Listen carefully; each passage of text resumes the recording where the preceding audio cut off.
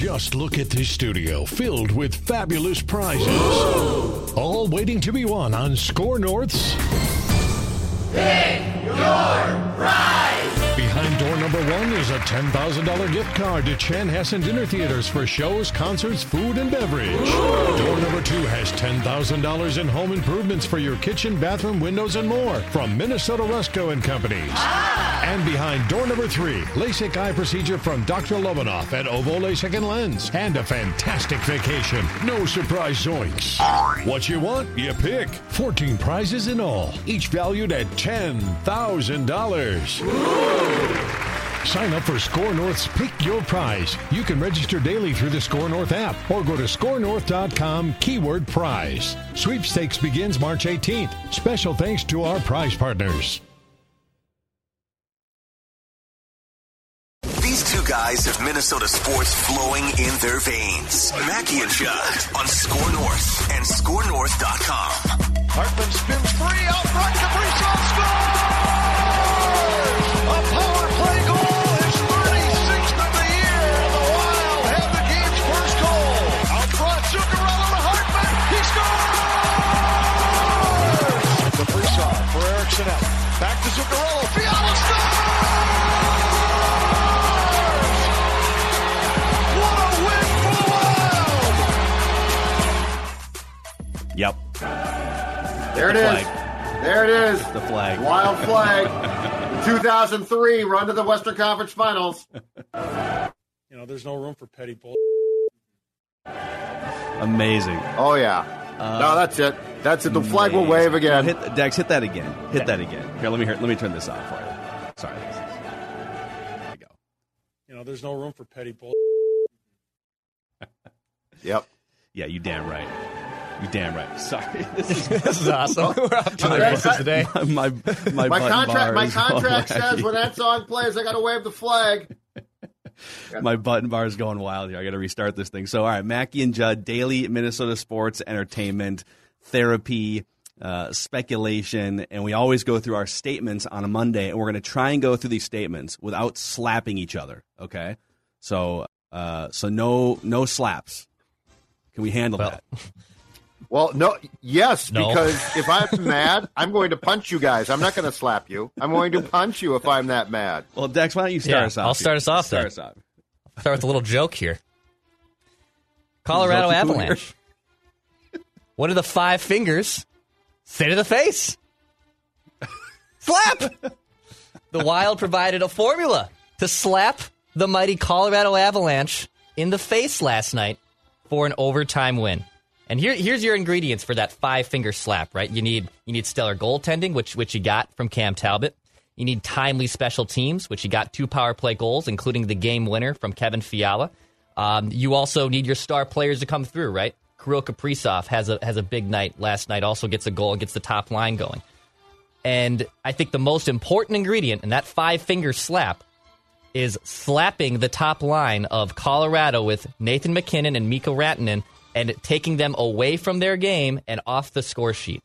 That's how you beat Colorado, is taking them and flustering them. They forced Nathan MacKinnon into dropping the gloves last night. Dumbo rocks a nice hit on Rantanen. It bothers MacKinnon, and then MacKinnon has to sit in the box for 5 minutes. That'd be almost basically the equivalent of Kirill Kaprizov dropping the gloves, and then you're without your star player for 5 minutes in the third period of a very important game. So it feels a little unsustainable to trick him into sitting in the box for 5 minutes every game, but it definitely worked last night. I would say it's more of the formula of taking away from their game, right? Because they didn't have they weren't able to get on the score sheet. They were -1 on the ice. That top line was, and you flustered them. You made them do something dumb, right? It's probably not sustainable for them to be in the box or fighting like that. But you force their hand to do something irrational, and that's a slap. That's a slap in the face to the Colorado Avalanche. God, bring that on, man. That was so much fun last night. That building was unbelievable. You're talking about the Oscars there for a second. Oh, yeah. No. I'm sure a lot of people can talk about that all day long here. Which we will later. Yeah. And for 2 weeks now. But to Dex's point, Phil, I think the key here is it's not that MacKinnon's going to necessarily fight, but it's going to be the Avalanche's biggest weakness is they have some players who get thrown off their games in the playoffs. The Golden Knights basically did that to them in the second round last year. And so what we saw last night, to me, and this is my favorite thing about playoffs, is when you can begin to set the recipe for success. I think it's true in hockey. I think it's true in basketball, potentially not as much. But you start to sort of like try some of the stuff that you're going to do in a potential playoff series. Mm-hmm. And Eriksson Ek on McKinnon will be, I think, the best formula that the Wilds had for a potential playoff upset since Wes Walz on Peter Forsberg in 2003. Because Walz drove Forsberg crazy to the point of just complete distraction. So I think what we saw last night was sort of dipping the toe in the water of what can we do to throw these guys off? Because if we just try and beat them, we're not going to. And I love taking their star player and frustrating him, because that is an absolutely beautiful thing to watch from the Wild side. Would you mind if the Hockey Whisperer went second here on statements? Oh, yeah, no, by all means, I know Judd's Hockey Show. You guys got your shots. We went long last time last night, so you go right ahead. Okay. By the way, Judd's Hockey Show, you can find that as part of the Mackey and Judd podcast feed, Score North YouTube channel. And if you just want Judd's Hockey Show without the other Mackey and Judd nonsense, you can find it on its own, Apple, Spotify, etc. Okay. Another formula you need if you plan on going deep in the playoffs or upsetting the Avalanche is elite goaltending. My man. Mm-hmm. And the Wild have that in Cam Talbot, who is one of the hottest goaltenders in the NHL over the past 3 weeks. 7 consecutive wins by Cam Talbot, and 2 goals or fewer allowed in 6 of those 7 wins. It's nice to have a number one elite goalie, the caliber of Cam Talbot, with a reliable backup with playoff experience in Marc-Andre Fleury. Are you trying to annoy me, or are you like trying to create 7 a straight wins? Get the flag for Cam Talbot. Hold on, I gotta get the flag. Flags back out. Flags fly forever. I mean, you can't argue with the way he's been playing lately. No. The response, he is listen, he's saying all the right things, but you know that his ego is a little bit bruised. Yes. There's a pride factor, and he is stepping up and playing the best hockey of the season in net. Just throwing it out there. No, you're 1,000% right. No, we talked about this extensively last night, and what you just said is spot on. And Cam Talbot had started to turn his game around before the Fleury trade. But in the 3 games since then, he has been spectacular. And I agree with you. I think his pride was challenged. And Marc-Andre Fleury, I think, is beloved. His teammates, Cam Talbot. So this is not you're a jerk and you shouldn't be playing, I should. This is, hold on a second. I'm a bleeping professional, and you guys just went and got the flower? And so I love this. And I guess here's my question. Would you rather be faced with the dilemma of Cam Talbot struggling and Kaapo Kähkönen can't do the job, or the dilemma of which one are we going to start because they're both playing so well? Like, this is such a good problem. This is only a bad problem, potentially, on a team that has divisiveness, right? Like, half the room is Fleury. Our guy should start. Half the room is Talbot. No, our guy should start. That's a negative. But this group is so cohesive. Phil, I think what you just said is spot on. But I think it's all positive. So what, okay, I'm going to throw a hypothetical out here. And believe me, this is a hypothetical. If Cam Talbot keeps playing the best he's played all season over the next month in however many starts he gets when Marc-Andre Fleury is not starting, and Fleury plays well too. So they're both playing like fairly well. Does Marc-Andre Fleury start all the playoff games? Do you mix and match? Is it 75-25? What do you do in the playoffs if Talbot keeps playing this way? I think you do what Jacques Lemaire did in 2003, which is you start one guy, ride the hot hand until it cools slightly, and then the guy who's been the backup, challenged by that, right, comes in, and you hope he gets hot. And so the playoffs are so long, and they're so tough, that I think if you find a goaltender, like if in game 1, if Talbot allows a goal or just plays great, I don't think that you say, well, we've got 2 guys, so has to be a rotation. But I think that there is a case to be made that you ride the hot hand. Mm-hmm. But what's great about it is if they get along, if they're in lockstep, there's no problem there. The problem is if they don't get along and that there's some animosity. But I think that these two are going to be fine. So I think that the support system becomes the most important thing. But, yeah, I don't think it's, we have to start Fleury here, Talbot here, Fleury here, Talbot here. I think it's who's hot. And the guy who's hot starts, and the guy behind him hopefully supports him in full. Again, it's such a good problem compared to where we sat 3 weeks ago when it was just a blundering, dundering mess of hodgepodge goals going in. This is such a good place to be. Love it. Cam Talbot, goalie number one. I'm positive today. And we're back to Judd. You're not going to get to me. I'm not going to fly to the Pacific Northwest to slap you. It's just not going to happen. Well, I think you're up here. You're up here, Will. Oh boy, yeah. Will's up. Let's see here. So Dex got the important note in about the issues. Oh, you know what? I will follow Phil's up with this one. Saturday night. Let's go back to that. And I'm just going to put this with a simple statement. The flower blooms. The flower blooms. Marc-Andre Fleury in start one. Now, he made 23 saves, so it's not like Cam made, 40 saves on 42 shots? So Fleury didn't have to be spectacular, but he was certainly solid. Every time the puck touched the man's stick, the crowd went nuts. They come back and win in OT. And it was so much fun. I really think, it's not to this point, but I really think it did have at least the feel of Favre as a Viking, just in the sense of, it's like, oh my God, Marc-Andre Fleury's in goal for the Wild. Yeah. Like, what's going on here? It felt weird. There was a post-game quote from Spurgeon where he basically said at one point before a faceoff, he looked back in his own goal, and Fleury was stretching, and he's like, that's Marc-Andre Fleury stretching in our goal. It's just, the vibe is cool. The vibe is so cool there.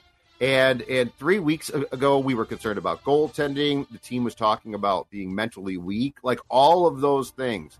And Saturday and Sunday was just sort of an affirmation of this team right now really appears to be in a really good place. Mm-hmm. Yeah. Yeah, it's just like you said. It's fun. Like it's the fact that they made a splash move, whether it works or not. It's the right move. It's a Hall of Famer. It's a guy with 3 cups, and he's just in goal for the Wild now. Like it's a blast, man. And his personality counts too. Like he's a charismatic. He talks to the posts. There's just something about him that's goofy, but goofy is fun. Like, it's not a Mr. Serious in goal. You know, I don't talk on Who was that pitcher for the Tigers back in the day that used to talk to the ball? Mark the Bird Fidrich. Mark Fidrich. Mark, like yelling at one of the great stories in baseball history. The Bird. He talked to the baseball. He would get the ball back and talk to it. Have you ever seen Mark Fidrich, Declan? No, actually I haven't. Dude, go watch a YouTube video. He had like 2 great ears or something. And it was like he'd get the ball and he would like yell at the ball and then caress the ball. He would get down on the mound, as I recall, and manicure it too. Yeah, with his hands. He would play with the mound. Andex, great hair. The Bird had great hair. Love that. A lot of people. I feel like more people in the 70s had great hair. Oh. No. This is very true. It grew wildly. Good point. Wow. Pun intended. All right, back to Dex. My statement on the Wild goaltending, not dilemma, because it's not a problem. This is a luxury. So Talbot has won the 7 straight starts. And that was a feat, too, we were in the middle of before even Marc-Andre Fleury was acquired. And now when you plug in Fleury, you basically give yourself the best tandem in the league. And you need 2 guys to be leading this charge. And what other better guy to have in your back corner or front corner than Marc-Andre Fleury? I'm going to assume that Fleury starts game 1 in the postseason. I'm going to assume he's going to start game 1 when the playoffs roll around. And I would probably bet, unless it's an embarrassingly bad performance, he'd even get game 2 if they were to drop the first game in a playoff series. But also, Marc-Andre is used to this. This happened in Vegas last year. They were rotating him and Rob Leonard in and out of the playoffs last season. He was used to this in Pittsburgh with Matt Murray. So this is something that Marc-Andre Fleury is completely used to doing. And this is a good problem to have if you're if you're the Wild's sake trying to figure out who can start for you. Because right now Talbot's playing out of his mind. I don't think it's sustainable because he has done this now numerous times where he's had stretches this season where he looks great, and then he's had stretches where he's borderline unplayable. So I don't think that the way Cam Talbot's playing over this 7 games is the Talbot you're going to see for the rest of the season and throughout the playoffs. But Marc-Andre Fleury is also used to splitting the net, and he knows how to handle that on the ice and off the ice, and that's a luxury for the Wild to have when the playoffs roll around. So, speaking of those playoffs, are they? So right now, if the playoffs started, they would be they'd be playing Nashville. Yep. Yeah. And even if they dropped below Nashville, they would still be playing Nashville, right? Unless so, St. Louis jumps Nashville. Yes. Okay. So right now, Or them. it's likely they're going to play Nashville in the first round, especially because the Wild have 2 games in hand to remain ahead of Nashville. And then The Blues are how far? The Blues, though, are how far back points wise? I think they're very close to the Predators. No, of the Wild, they're 4 back. You're right. They're one. Actually, they're one back with 2 games in hand. So you're going to play. Yes, so you're going to play. St. Louis is the more likely matchup there at this point. Yes, but but the Blues are tough, and so are the Wild now. Hockey Whisper has another thought here, but first, he'd like to tell you, it's going to be 40 degrees in the Twin Cities today. A little bit of a cold stretch here, but spring continues to punch its way through, which means riding season is upon us. Spring and summer months are great if you like to ride, whether it's a Harley, Indian, Metric Cruiser, Sport Bike. Dennis Kirk has you covered, and they've been a great partner of ours here at Score North. Show us your ride. I mean, if you got pictures of your ride, you're a proud biker. Send us your pictures and show us some love. Dennis Kirk, over 160,000 parts and accessories in stock. Same-day shipping on orders placed before 8 p.m. Rock solid service. DennisKirk.com. Ride more, wait less. All right, here's my second statement. We are witnessing the greatest individual season in Wild history with Kirill Kaprizov. So he is currently with 18 games left to play. 18 games. They're going to try and play. I think it's 18, right? Mm-hmm. They're going to try and cram 18 games into basically 31 days or something. 18 games. Yep. So buckle up. But Kaprizov is 2 points off Marian Gaborik's wild record for points in a season with 83. Judd, you pulled an upper deck Kaprizov? Graphics. We got graphics now. that's our B-roll. Don't ever say Mackie and Judd don't have B-roll, ladies and gentlemen. Well, actually, can you put the stats on the screen? I think it's just turn that card over. It just got last year's stats. Yeah, it's just last year. Our graphics department needs the whole season to be over before we.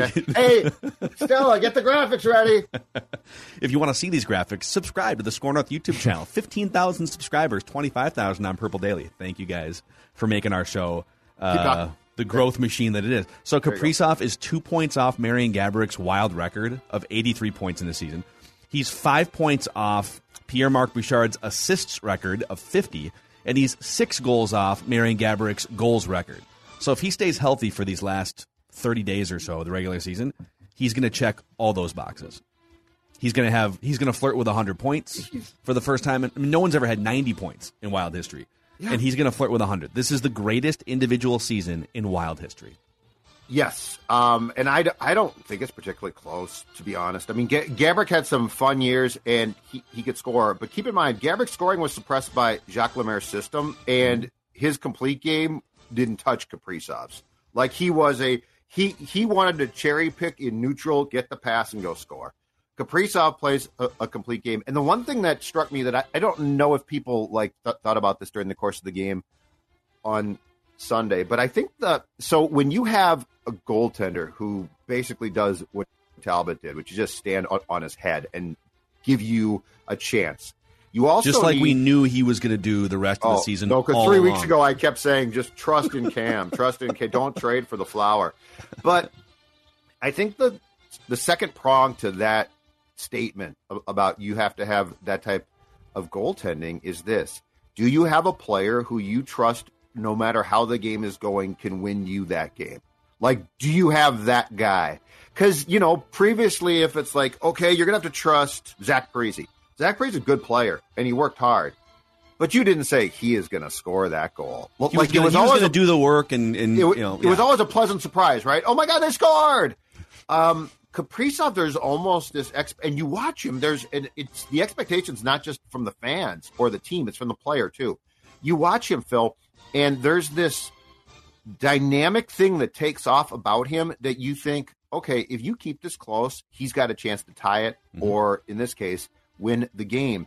And that, to me, is such a difference. For years we saw Patrick Kane, right? A guy like that who could just win a game. And the Wild never came close. Well, now they've got that guy. And I really think I got this question on Twitter a couple days ago. Somebody said, where would you rank Kaprizov right now in players, in star players in the league period? And I said, I think he has to be top 10. Yeah. I really do think he has to be top 10. I know that's a bold statement, but with what he brings, and Phil, to your point, I don't even think what you said is like semi-debatable. So here's another interesting thing about scoring. I'm just trying to find this here, but it looks like only 13 times in Wild history have they had 30-goal seasons. 13 times in 13 instances, some of them in the same season. Yeah.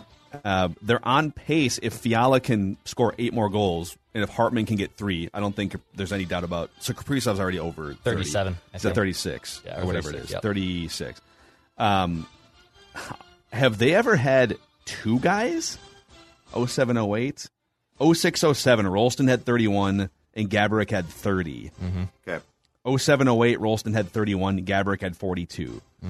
And then 17, 18. Stahl had 42 and Zucker over the coil had 33.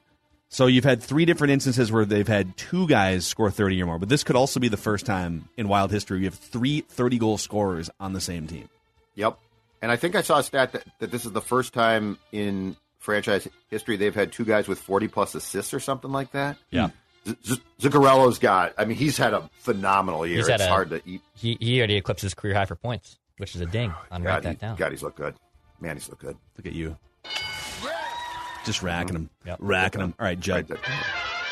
All right, so here's my statement, and then I'm going to have a word of caution and then explain. My statement is this. Now, this is a team. Now, I need to non-trigger Phil here because what I'm about to talk about is not about fisticuffs, okay? So I'm not talking about they went out and physically started a fight. But when Kaprizov scored yesterday and Devon Toews, a defenseman for the Avs, cross-checked him hard. It was a BS cross-check. It was completely – the play was dead. The goal was scored. It could have hurt him. It didn't because he's strong as an ox. But anyway, you know what happened?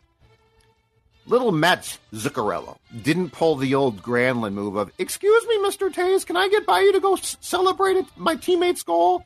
Mats Zuccarello went after Toews and confronted him, and they gathered, and nobody fought. There wasn't punches, but the point is, this is what a team does, especially this time of year in this sport. What you don't do is say, we scored, ha-ha, time to celebrate, please move. You say, what did you just do to our star player? Because your star player must be protected or at least stood up for. I think that's the better term is this, must be stood up for. And in that sense, I love the fact that at every turn, this team acts like a team, which is this. It's very simple. They act like they care about their teammates. And I don't care how much people hate to hear this. Declan knows this is true as well. For years, we had things like that happen exactly, where guys would be like, oh, you got hit. I'm sorry about that. Let's celebrate. Or, oh, we lost. That's too bad. There was no accountability anyway. And now it's everywhere. I think that this team holds each other accountable. And more importantly, when an opponent steps out of line with their teammate, they hold them accountable. Doesn't mean that you have to drop the gloves and fight, but it does mean that there has to be some type of passion towards the project. Yeah. And in that goal, we saw that very thing. And Kaprizov actually then went to Mats and dragged him off Toews. He's like, don't. But the point is, Zuccarello took the most important first step, in my opinion, of saying, no, dude, I've got your back. This team has each other's back. I think where I agree is there's a certain element in all sports of showing the other team who controls the action. That we are in control of the action here, and it doesn't mean that we're going to be bullies and pick fights, but sometimes it might require that.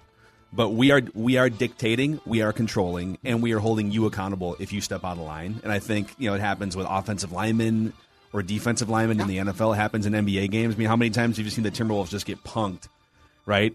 So like the Timberwolves against the Lakers a couple weeks ago, it was a little bit of a weird way to do it, but they were showing the Lakers by sort of taunting them, we're in control here, guys. This is no longer your Western Conference. It's not ours yet either, Right. as has been proven in But some it's an ways, important step. Sure. Agree totally. Yeah, I think I can get with you there. Speaking of control, by the way, you want to make sure if you're a guy, you want to get your health under control. Okay, you want to dictate your health. You just want to hold yourself accountable. You mean if you're an aging guy?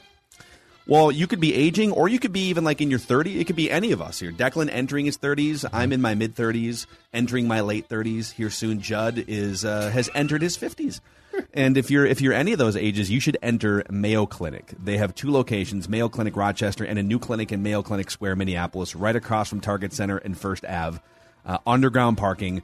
And if you think it's time to, well, not even if you think, like it probably is time to see a urologist, especially if you get into your 30s and 40s, someone who can help with prostate, urinary, sexual health, menshealth.mayoclinic.org. They are taking appointments, menshealth.mayoclinic.org. All right, any other wild statements from you guys? I'm good. I'm good. We covered the gamut there. Judd's Hockey Show, people can find. I'm good. Mm-hmm. Yeah. Okay, I have a statement. Okay. It's more of a plea. Okay. I need help. So you guys are dog owners. Declan is sort of a new dog owner here with Vinny. Judd with Stella. Stella's been around the block a couple times. It's been a while since I've been a dog parent. Had dogs growing up, but like usually it was like my parents would handle the hard stuff. But a cat owner throughout my life. We adopted little Maya Mackey, little 3-year-old Chihuahua Terrier mix from the Humane Society over the weekend. She's amazing. She is very loving. She's also not the most potty or house trained yet. And I'm just looking for any sort of wisdom from you guys on how to navigate the next month or two.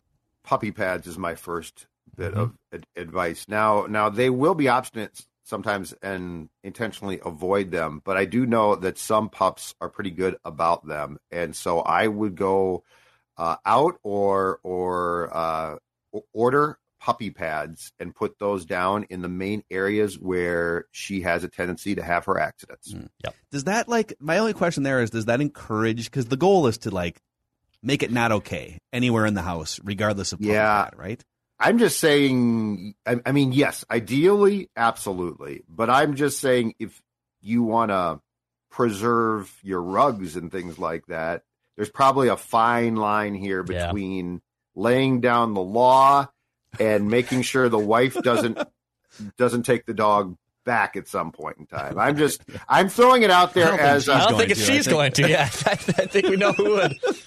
Oh, see, that would not be me. But anyway, it might not be ideal, but like if you have a rug that you really like or something and you don't want any accidents on, I'm just throwing it out. Well, we did install, because we have sort of a row house with like 3 or 4. It's like 3.5 levels, and so we installed a little doggy gate at the main level so that the basement levels, including my studio here. But she's like trying to break down because she can hear me down here. Like she knows I'm down here. So she's been trying to break through because she's got takes. She's got takes, dude. Like, what do you expect? She's got a flag, isn't she? Yeah. Get the flag. She's got a wolf flag. Maya, get the flag. Don't fly the wolf flag today. No, fly the wild flag. We got both sides of the flag. It's like, I have puppy pads installed in my, like, if you came into my house, you're like, what are these weird pads just hanging out? Do you ever get drunk and use them yourself? I have shockingly not. And Friday night, there definitely was a case to be made. I could have used one, and I did not. I would say it's easier because I had a puppy. I had a little puppy dog, and the puppy, and from my side, was staying at the girlfriend's parents with her, and there's another dog there. So it kind of has helped teach Vinny the ropes a little bit. But we were really adamant the first, it stunk during a sleepy time during the first few weeks, but just like every 3 hours we were taking that dog outside. Every 3 hours. And that's, I think, the best way to go about that right now. Yeah. So like every 2 or 3 hours, and then eventually, like over the course of time, you can have it be more like 4 hours or 5 hours. Or something. The puppy pads are more for probably at night as well, because like you lose track of them. That's the problem. And that's the other thing. It's like we did get a crate, and I mean, the amount of YouTube videos and articles that we have read over the past, even like as dog owners throughout our lives, just like to brush up. And so we're debating like, just the thought of putting a sweet little dog in a crate is. You know what also, strikes? Sometimes you have to start there and create some discipline and some boundaries. Mm-hmm. You know? I wouldn't personally do this because I don't care, but you strike me as the type of guy who might want to actually take your pup to an obedience class type of thing. So absolutely. Yeah. Like you strike me because but then you'll get answers like you're different than I am in that sense. Like, I feel like you want the game plan. I don't. I just don't care about it. But you do, which is fine. Stella can just kind of do whatever she wants. And, she runs the house, and I just don't care. I mean, it goes Stella, Dawn, Judd. So how, does Stella just like poop on the floor and pee on the floor whenever she wants to? No, hopefully she doesn't pee on the floor. That would be an accident. But I mean, she's been known to poop, and if she's a little dog, I clean it up. I'm not real happy about it, but I'm also not. Judd's dog parenting strategy. Just do whatever. Who cares? I'm also not just. It's why I'm not a parent.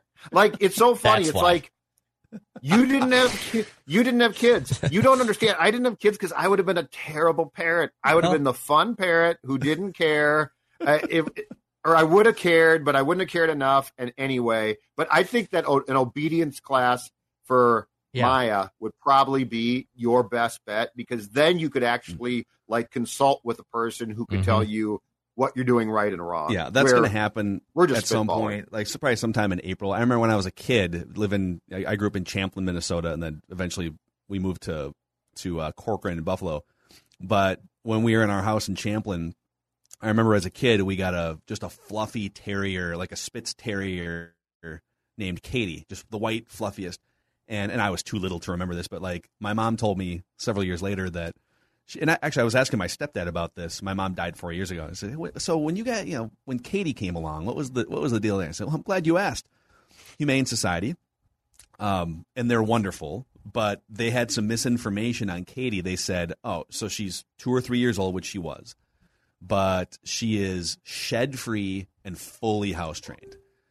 And within the first hour and a half of being in the house, a tornado of fur and poops everywhere. Oh, my God. But obedience school turned it into like, any sort of command you wanted. Okay. So it worked. That's good. Yeah. I've thought about doing it too, even though Vinny's mostly listens pretty well in general. But I will say someone, and you guys you already know this too, because I never grew up with a dog, but I've always wanted a dog. And I used to dog sit and dog watch and walk dogs all the time, neighborhood dogs and whatnot. But my advice is someone has to be the good cop and someone has to be the bad cop. And definitely I am the bad cop with Vinny. And even yesterday, finally, because I use Vincent if I need his attention or he's being naughty. And for the one of the first times I said, I snapped, I said, Vincent. And he did the cowardly and put the ears back, so he knew he was in trouble. So he knows both versions of his name? Yes. He knows Vinny and Vincent. Yes, he does. That's good. Is he named after Vinny Chase from Entourage? No.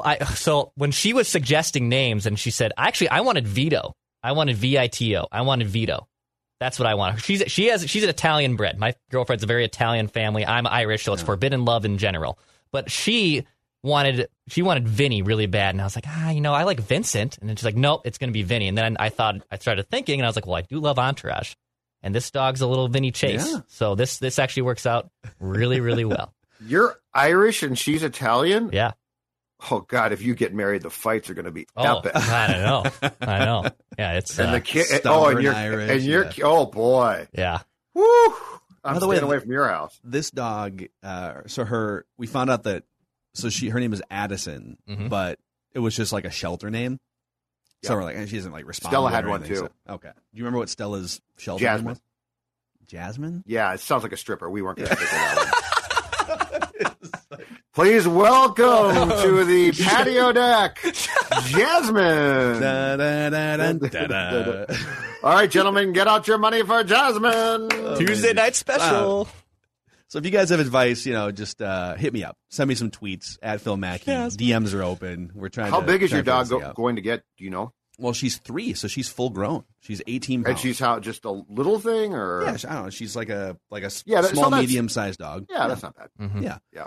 So I don't know. She's full of love. She just doesn't know where to poop sometimes. So yeah, we've all been there. That's the least- frankly, yeah. I'm not That's judging. the it. least of your exactly. I had right? White Castle last night. That was the whole thing. Who knows where to poop after What White are you Castle? doing to yourself? Yeah, Call it's me for ridiculous. advice. I've been through these things before. I can tell you, don't have White Castle. I think what you'd hear from our guy Chris Finch here after what was kind of a disappointing performance by the Timberwolves yesterday.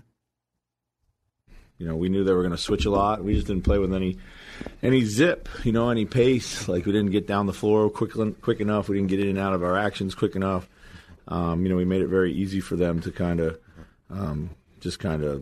wrestle us on the spot and switch and all that kind of stuff. So was that kind of the story of the game? Just they had a little more zip, a little more. Yeah, for sure. Our energy was low today. Sometimes you have those games. We just try to flush this one away and get ready for Toronto. Okay, so statements round 2 here. I'm gonna pair 2 statements into one here, Wolves related. The first one is sort of a preface that Boston's doing that to everybody right now. That game was, it's a measuring stick game, and that if you eventually want to win a championship, that's the type of team you're going to have to beat. But Boston has more 30-point wins. I saw this on ESPN this morning. Over whatever stretch this has been, like a month or 2 months, they have more 30-point wins than losses. They're just beating the brakes off everybody. Just quickly, what's happened there? Because they were disappointing. Like around Christmas, there was talk of breaking the trade. Tatum and Brown, yeah. Yeah. So what's happened? Well, those guys are. Yeah, it's always been like, oh well, they kind of play the same position, and so Right. it's kind of, I don't know, but they're both awesome, and they've just figured out how to play together, and they've both figured out how to play at a high level, and I think that organization for a long time, but like this most recent iteration, Brad Stevens as a coach and as a front office guy, like they tend to gel often at times where you look at the roster or you look at the way they've been playing, like they figure it out. Now they haven't figured it out to a championship standpoint this time around, but let me dovetail into my Wolves statement here for you guys, which is D'Lo needs to get it together. All right. My statement. And you can, go ahead. Like, listen, I think 2 things can be true. Number one, he has been much better this season as a leader, even as a defender. He has put the team on his back at times, and he's been a great, I think, straw to stir the drink, getting Cat into advantageous places. He's been able to share with Anthony Edwards, and so by and large, the D'Lo experience has been very positive and very fruitful for the Timberwolves this season. But the 4 biggest games of the year so far, the last week, so Dallas twice, Phoenix, Boston, with the 6th seed on the line, right? Like the play-in is very much likely at this point because they've lost some of these games. So these are the biggest games of the season. And he's shooting 15% from 3 over these last 4 games, 34% overall, and he's averaging 10 points in those 4 games. He's actually had 3 single-digit scoring games over the last 2 weeks. And so, I hate to bring it to like the salary cap because that doesn't matter right now, but ultimately, like, he's taken up about 20% of the Wolves' overall payroll in a salary cap league. Yep. And, these are the biggest games of the year, man. Like, you can't just be shooting 3 of 9 and disappear. And even Finch made a comment after the game, too. He said, yeah, tonight was sort of designed to get D'Lo going. And he let that sit there for a second because it didn't happen. So I think you can say 2 things. Like, he's been wonderful for this team, and he has been a huge part of the growth and why they are going to finish the season above 500 for the 2nd time since 2004. Yep. But in these biggest games, he has pretty much disappeared, and I think it's worthy of criticism. I think it absolutely is. In fact, I'll dovetail off your statement to say this. D'Lo overall needs to grow up. This is crunch time, baby. Like, this is where the money is made. This is where you are, and you are, like it or not, at your position, a floor general of this team. Like, people look to you. And the one advantageous thing about our press row seating at Target Center is this. We're right by, like, literally right by the bench. And D'Lo, there's an exercise bike off to the corner there. And when D'Lo's not playing, he rides it a lot just to stay loose. And when things are going well, he's barking out stuff. It's constructive. Like, he's barking out what guys should do. Mm-hmm. Like, he is a smart dude. He is intelligent. He could be a general. Yeah. So, like, there's no, like, I don't think he's that smart. No, he is. It did not sit well with me, his response in that Suns game. The fact that during the timeouts, when he was having a terrible game, he decided not to join the huddle for the team. He sat off to the side. He sulked, and he basically said, well, when things are going like that, so sometimes I don't want to be frustrated, so I sort of disengage. Come on, no, man, that's not it. You are a leader here.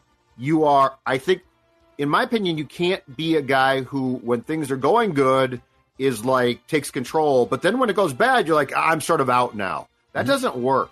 So I really think that this is a pivotal time in D'Angelo Russell's career where he needs to pick a path here, and that path needs to be to grow up and understand when things are not going well personally, that doesn't give you a pass, no pun intended, to say, well, now I'm upset, I'm going to disengage. That's not how this works, man, and we're getting to springtime. Let's all grow up here. I would add, too, like, it's one thing to go from helping teams that are irrelevant become like a playoff team for the first time near the bottom of the Western or Eastern Conference standings, which he helped do in Brooklyn a few years back, and now he's helping with the Timberwolves. But then, okay, so now you've sort of solidified yourself as that team, and now your measuring stick. And again, like, anything that happens this season going forward to me is a bonus. They're going to finish 10 wins above their Vegas over/under. You know, they're probably going to beat the Clippers. If not, I would hope that they would win the next game. Like, they're going to play in a playoff series, so to me, like, all of it is a success. But you can see on the horizon there's another level of this thing, and you're getting a taste of it against the Suns and Boston and on the road against the Mavericks and then home. Like, you can kind of go toe-to-toe with these teams, but there's another level to get to. And the biggest question is he part of that level? Is he going to take that next step? Because I think Cat has done a great job of, in many ways, looks like he can take that next step. I think D'Lo can, but these last 4 games where it's like, all right, you guys, where are you guys here? Are you fighting with the Suns now? Because you got the best record since the All-Star game, so go prove it against the Suns. Go prove it against Boston. And he has been a ghost in those 4 games. So I don't think you judge the whole season off those 4 games, but these are the highest pressure sort of chips on the table games. I think more importantly than the statistical problems, which are a problem, but I think the most important thing is the character test. Like, that's what I want to see. Like, okay, you're slumping. Cool. Happens to everybody. Long season, all right? But how do you handle it? And my problem is he doesn't seem to be handling it well. That's a long-term concern. So, like, yeah, you're going to go through bad slumps, and you're going to be great sometimes, and you're going to stink sometimes. But do you maintain a consistency? And I think the most troubling thing about these last 4 games is, as far as the personality goes and the approach goes, the consistency has waned really badly. That's more concerning to me than the actual statistical output. Yeah. And so, yeah, you got Toronto and then the Denver game. So, you still got some time here in this brutal stretch of 7 games, and they've definitely held their own except for that Boston game. So, all right, it's okay. Maybe this is just a 4-game weird stretch. It's just he's banged up or whatever. So there's still some time here, but let's see it. Let's see it, Dex. My statement is they're going to have to figure out a way to replace Malik Beasley. So Malik Beasley with that high ankle sprain, out for at least the next couple days. I know Doogie had a little scoop on that over the weekend. But Malik Beasley got off to that really poor start in the first half of the season. But since February 1st, Beasley was hitting 46% of his shots from behind the arc. He was actually shooting better at 3 than he was from the floor in general.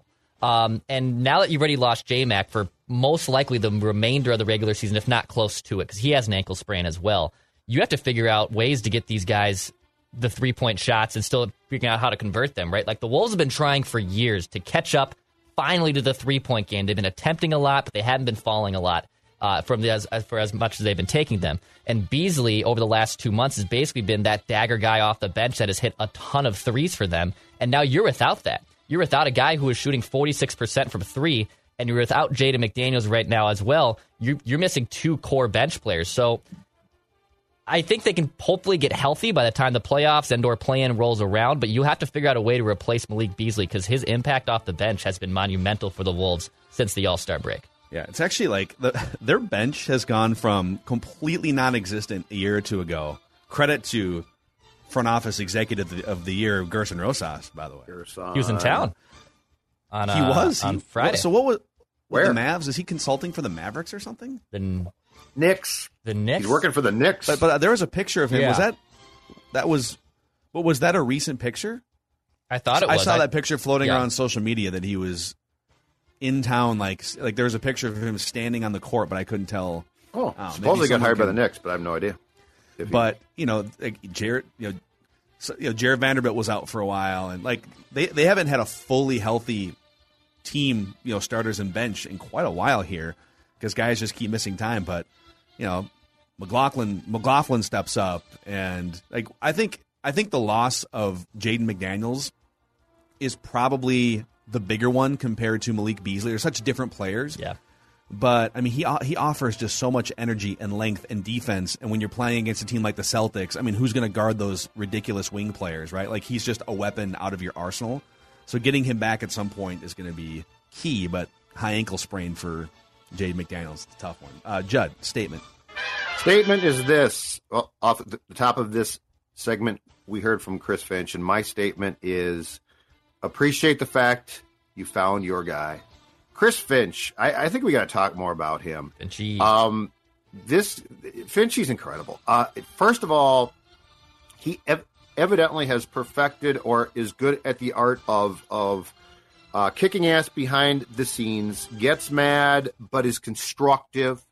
But in the pressers, he never changes. And there's something about it to me that this might sound weird, that strikes me as sincere. It's not like, oh, you're lying. I think he's telling the truth, and he says things that if you read between the lines or just listen to them are somewhat frontal, but it's never done from a place of anger and frustration. I never sense highs and lows externally from him, which with a team like this, I think is a great thing. Like, I don't think this team would handle it well if he came into the presser last night all ticked off and screaming and, taking papers and throwing them around. He is so good at, I think, delivering his message in a sincere way. I don't think that we are giving him enough credit for what he's done. He, to me, is a very, very serious candidate for coach of the year. Just based on all of the different people that we've been through here, this guy is damn good. Yeah, and the different personalities. I mean, Cat can be a little high maintenance, and D'Lo has bounced around, and Ant is super young, and you're not just going to get full buy-in, right? And then all these bench and role players, and every one of them, when they talk about Chris Finch, they rave about him. It's not like, oh yeah, we love Coach. It's like, I mean, they go out of their way to go to the next step, and I feel like that's pretty in an NBA where players drive the action, the success, the league in general, and coaches are sort of disposable. Like there's not a lot of Phil Jacksons and Eric Spoelstras and Pat Rileys running around. Like a lot of these coaches tend to be, you get 4 or 5 years and you're out. And Chris Finch has only been here for 2, so we have to let it play out. But it strikes me the way that they talk about him with such respect. I mean, he's clearly, from an X's and O's and a communication standpoint, he's got full buy-in from this team. And hopefully everything can stay together through some of these losses, because it's one thing when you're clubbing, the Pelicans by 25 points. Oh, yeah, we love Finchy. But when you go get drubbed in Boston or you get beat in 5 games, by Memphis or something in the playoffs, Right. like, can they take lumps and still see the vision and still see the progress? I think that's something to keep an eye on here. The thing that I absolutely love, though, is if they beat the Pelicans by 25 or they get drubbed by the Celtics in the Garden, his demeanor doesn't change. Yeah. Like, you can't really tell. Yeah, and he's just Finchy. and I love that. Dare I say this, and personality-wise, I think they're probably different people, but dare I say from a coaching managerial standpoint, he's got some Tom Kelly to him? He does. He's like a little bit of an Eeyore demeanor, kind of, just kind of, never really makes eye contact, but just Right. a brilliant lifer, right? Just a Right. schemer. But and you a guy appreciate him, right? Yeah. Well, like he's a guy that you appreciate and you get what he's about, and I think that's important. And early in Tom Kelly's career, like later in his career, the young players, he was sick of losing, and the young players were like, okay, what's this? His patience had run thin. But early in his career, I mean, he was younger. Right? He was younger than Finch is right now. Yeah, and he was this lifer, sort of mad scientist genius, and players loved him. And that's Finch is kind of a mad scientist. Even his hair. And like the way that he looks a little disheveled, the collar's all kind of crooked, and they both went through stints with minor league teams, basically, where they lost players constantly. Like, I just think that there is with both guys, especially early on in their careers, which Finch is from a coaching standpoint right now. I think that there is a clear appreciation from their standpoint of the game itself, and a love that they love what they're doing. And they're not doing it for the media. They're not doing it for attention. Yeah. I just sense some similarities in demeanor there between the two of them. So, by the way, here is the updates in the Western Conference. The Wolves have all but clinched the 7 seed above the Clippers, so there's no worry about, not that we've been looking down the standings at all, but just they're 6 games clear of the Clippers. So the only question now is, can they catch the Nuggets, the Jazz, who have now fallen into the 5, or the Mavericks? It's going to be, I mean, they're running out of time here, and they've lost a couple key games. That Nuggets game is going to be the absolute must-win. You have to win that game if you want to catch the Nuggets, but that's probably your best path. So you get the Nuggets on Friday this week, and the rest of the Nuggets schedule is they play at Charlotte tonight, which is not a gimme, at the Pacers on a Wednesday night, and then the game on Friday against the Timberwolves. But the rest of the way, they get just a quitting Lakers team on Sunday, home against a bad San Antonio team, home against Memphis, which may or may not have something to play for on Thursday, April 7th, and then home against the Lakers again. So I just worry that Denver's schedule has a lot of, I'm not going to say gimmies because teams are fighting and stuff, but Denver's not going to lose 5 games. So you probably have to come close to running the table and beat Denver. The Wolves schedule, they play at Toronto on Wednesday, so they get a couple days off here. At Toronto on Wednesday, and then the game at Denver on Friday. At Houston, home against Washington, home against San Antonio, and then home against the Chicago Bulls on Sunday, April 10th. So can the Wolves run? If the Wolves can run the table, I think they pass the Nuggets. And then we'll see about the Jazz and the Mavericks. But it'll be interesting. That's a lot to ask. Be interesting. Well, they should. I mean, the 3 games after Denver, they're going to be favored in all those games. Mm-hmm. The Chicago game at home kind of depends on whether Chicago cares. Back here, if they care, you're right. Yeah, it's a lot to ask. So, all right, we got to get to buffoon of the week here, but any other final? Yes, you guys. Yes, my final statement for today is simple.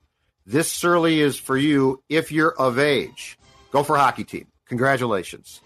Bob Motzko's been through hell and back, and this does not make up for that fact, but they beat Western Michigan on Sunday. Mm-hmm. They're going to the Frozen Four in Boston in 2 weeks. That's awesome. That's a great story. Again, it doesn't make up for what Bob's been through, but congratulations. It at least is a great year. So yeah, awesome. That's my final statement. Awesome, man. Bob Motzko deserves good things to happen to him. Terrible stuff. So, all right, boys, let's get into the buffoon of the week. This week is presented by our friends who aren't buffoons at all, Federated Mutual Insurance Company. All right, so Federated's been around. They're the opposite of buffoons. They are geniuses when it comes to risk management, protecting your business, maximizing the success of your business. You can find them online at federatedinsurance.com, where they have a full list of industries that they protect. See if your business aligns with their expertise. And at Federated, it's our business to protect yours. All right, this might be the easiest buffoon of the week that we've ever given out, and it's my buffoon of the week. And if you guys disagree, you can disagree. Sounds like Judd thinks this might be the genius of the week. Will Smith, what are you doing, guy? It's Chris Rock. Chris Rock, and by the way, so I am calling him the buffoon of the week from the standpoint of having seen enough professional wrestling in my life. Yes, I can tell when something is a work or scripted versus when it becomes a shoot, which is, oh, this goes beyond the lines of script. This is now real. Interesting.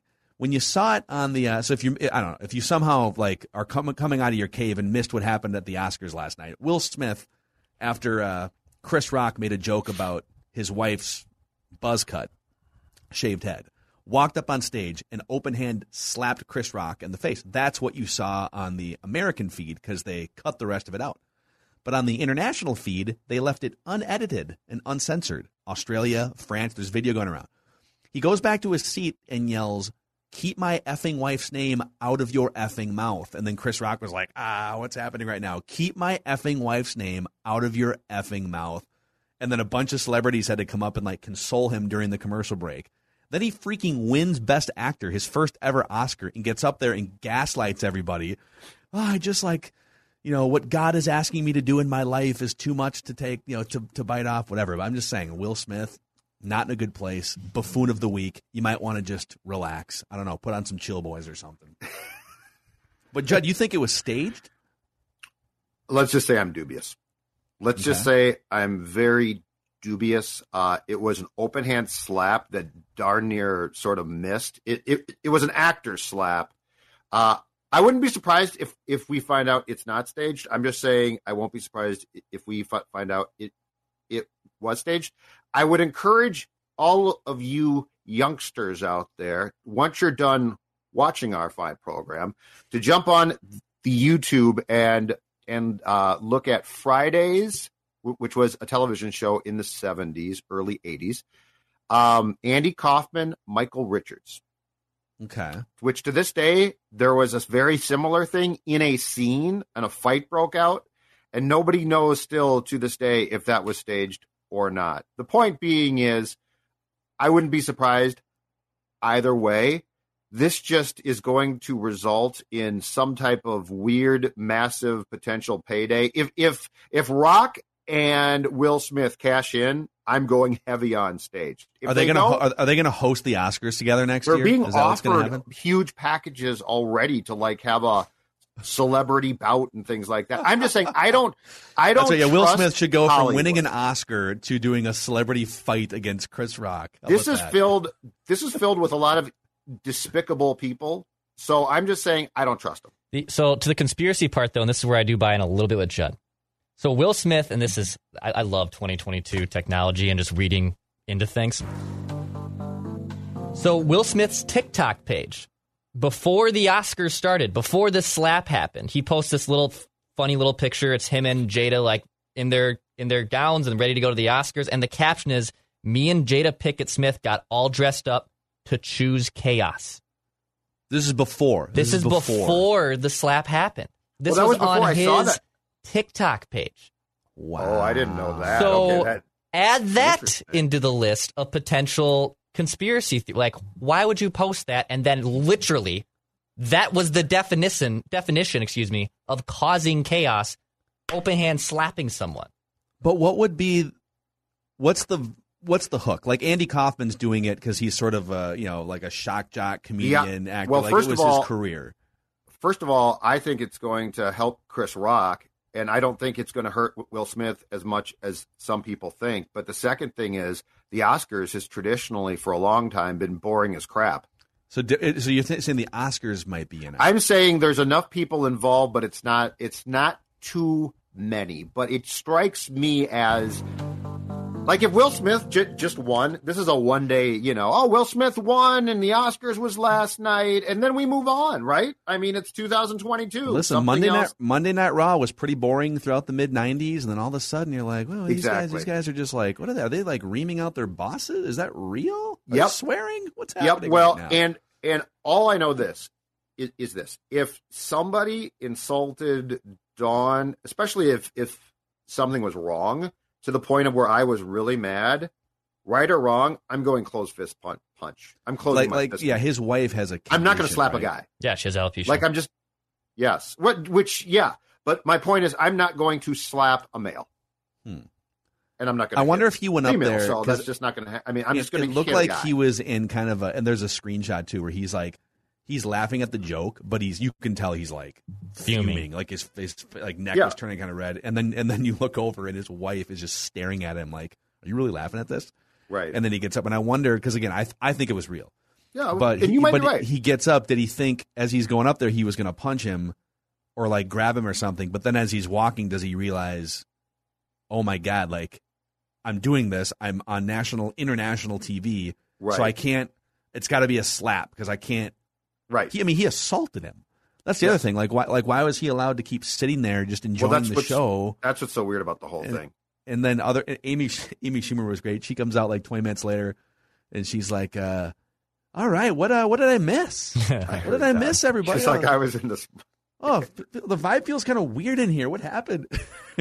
Well, and the fact that Chris Rock took the slap, which is fine, and just continued on, like it was the whole thing just seemed sort of, it was over the top, but it wasn't to a point where you would expect it to go if that was to actually happen. That's all I'm saying. Yeah. It was interesting. So I don't know. That was good for them. They created a lot of fascinating.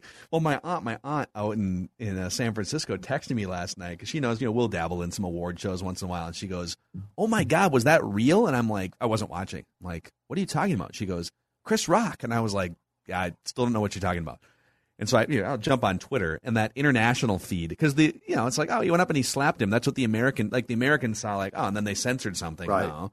But then when you watch the international feed and the look on Will Smith's face was like, it's the look on someone's face when they're ready to rage. I don't know. Unless they're a really good actor. Fresh Prince of Bel-Air. He's the Fresh best Prince actor. of Bel-Air, baby. West Philadelphia. Amazing. Do you remember? So just to credit him as a young guy, do you remember the scene in Fresh Prince with his uncle? Right? Yeah, Uncle Phil. Yeah, when we find out that Will Smith's dad didn't acknowledge his birthday or something, there's a great scene where one of the his most character. powerful moments in television history.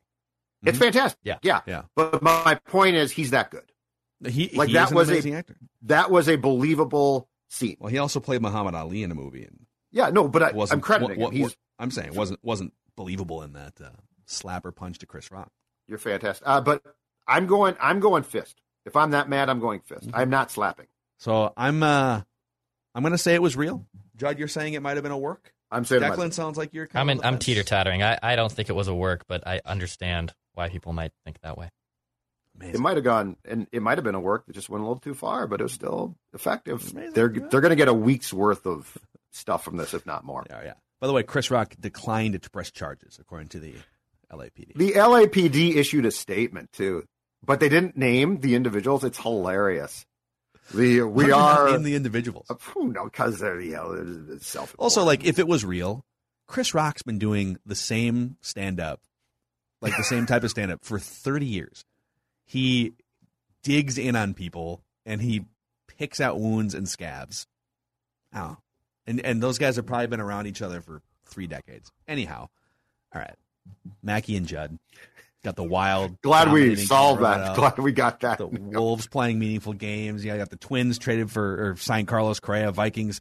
So people have been asking us all throughout the weekend, have you seen Ben Lieber's comments on Kirk Cousins, the secret behind the scenes meeting? We will dive into that on Purple Daily today.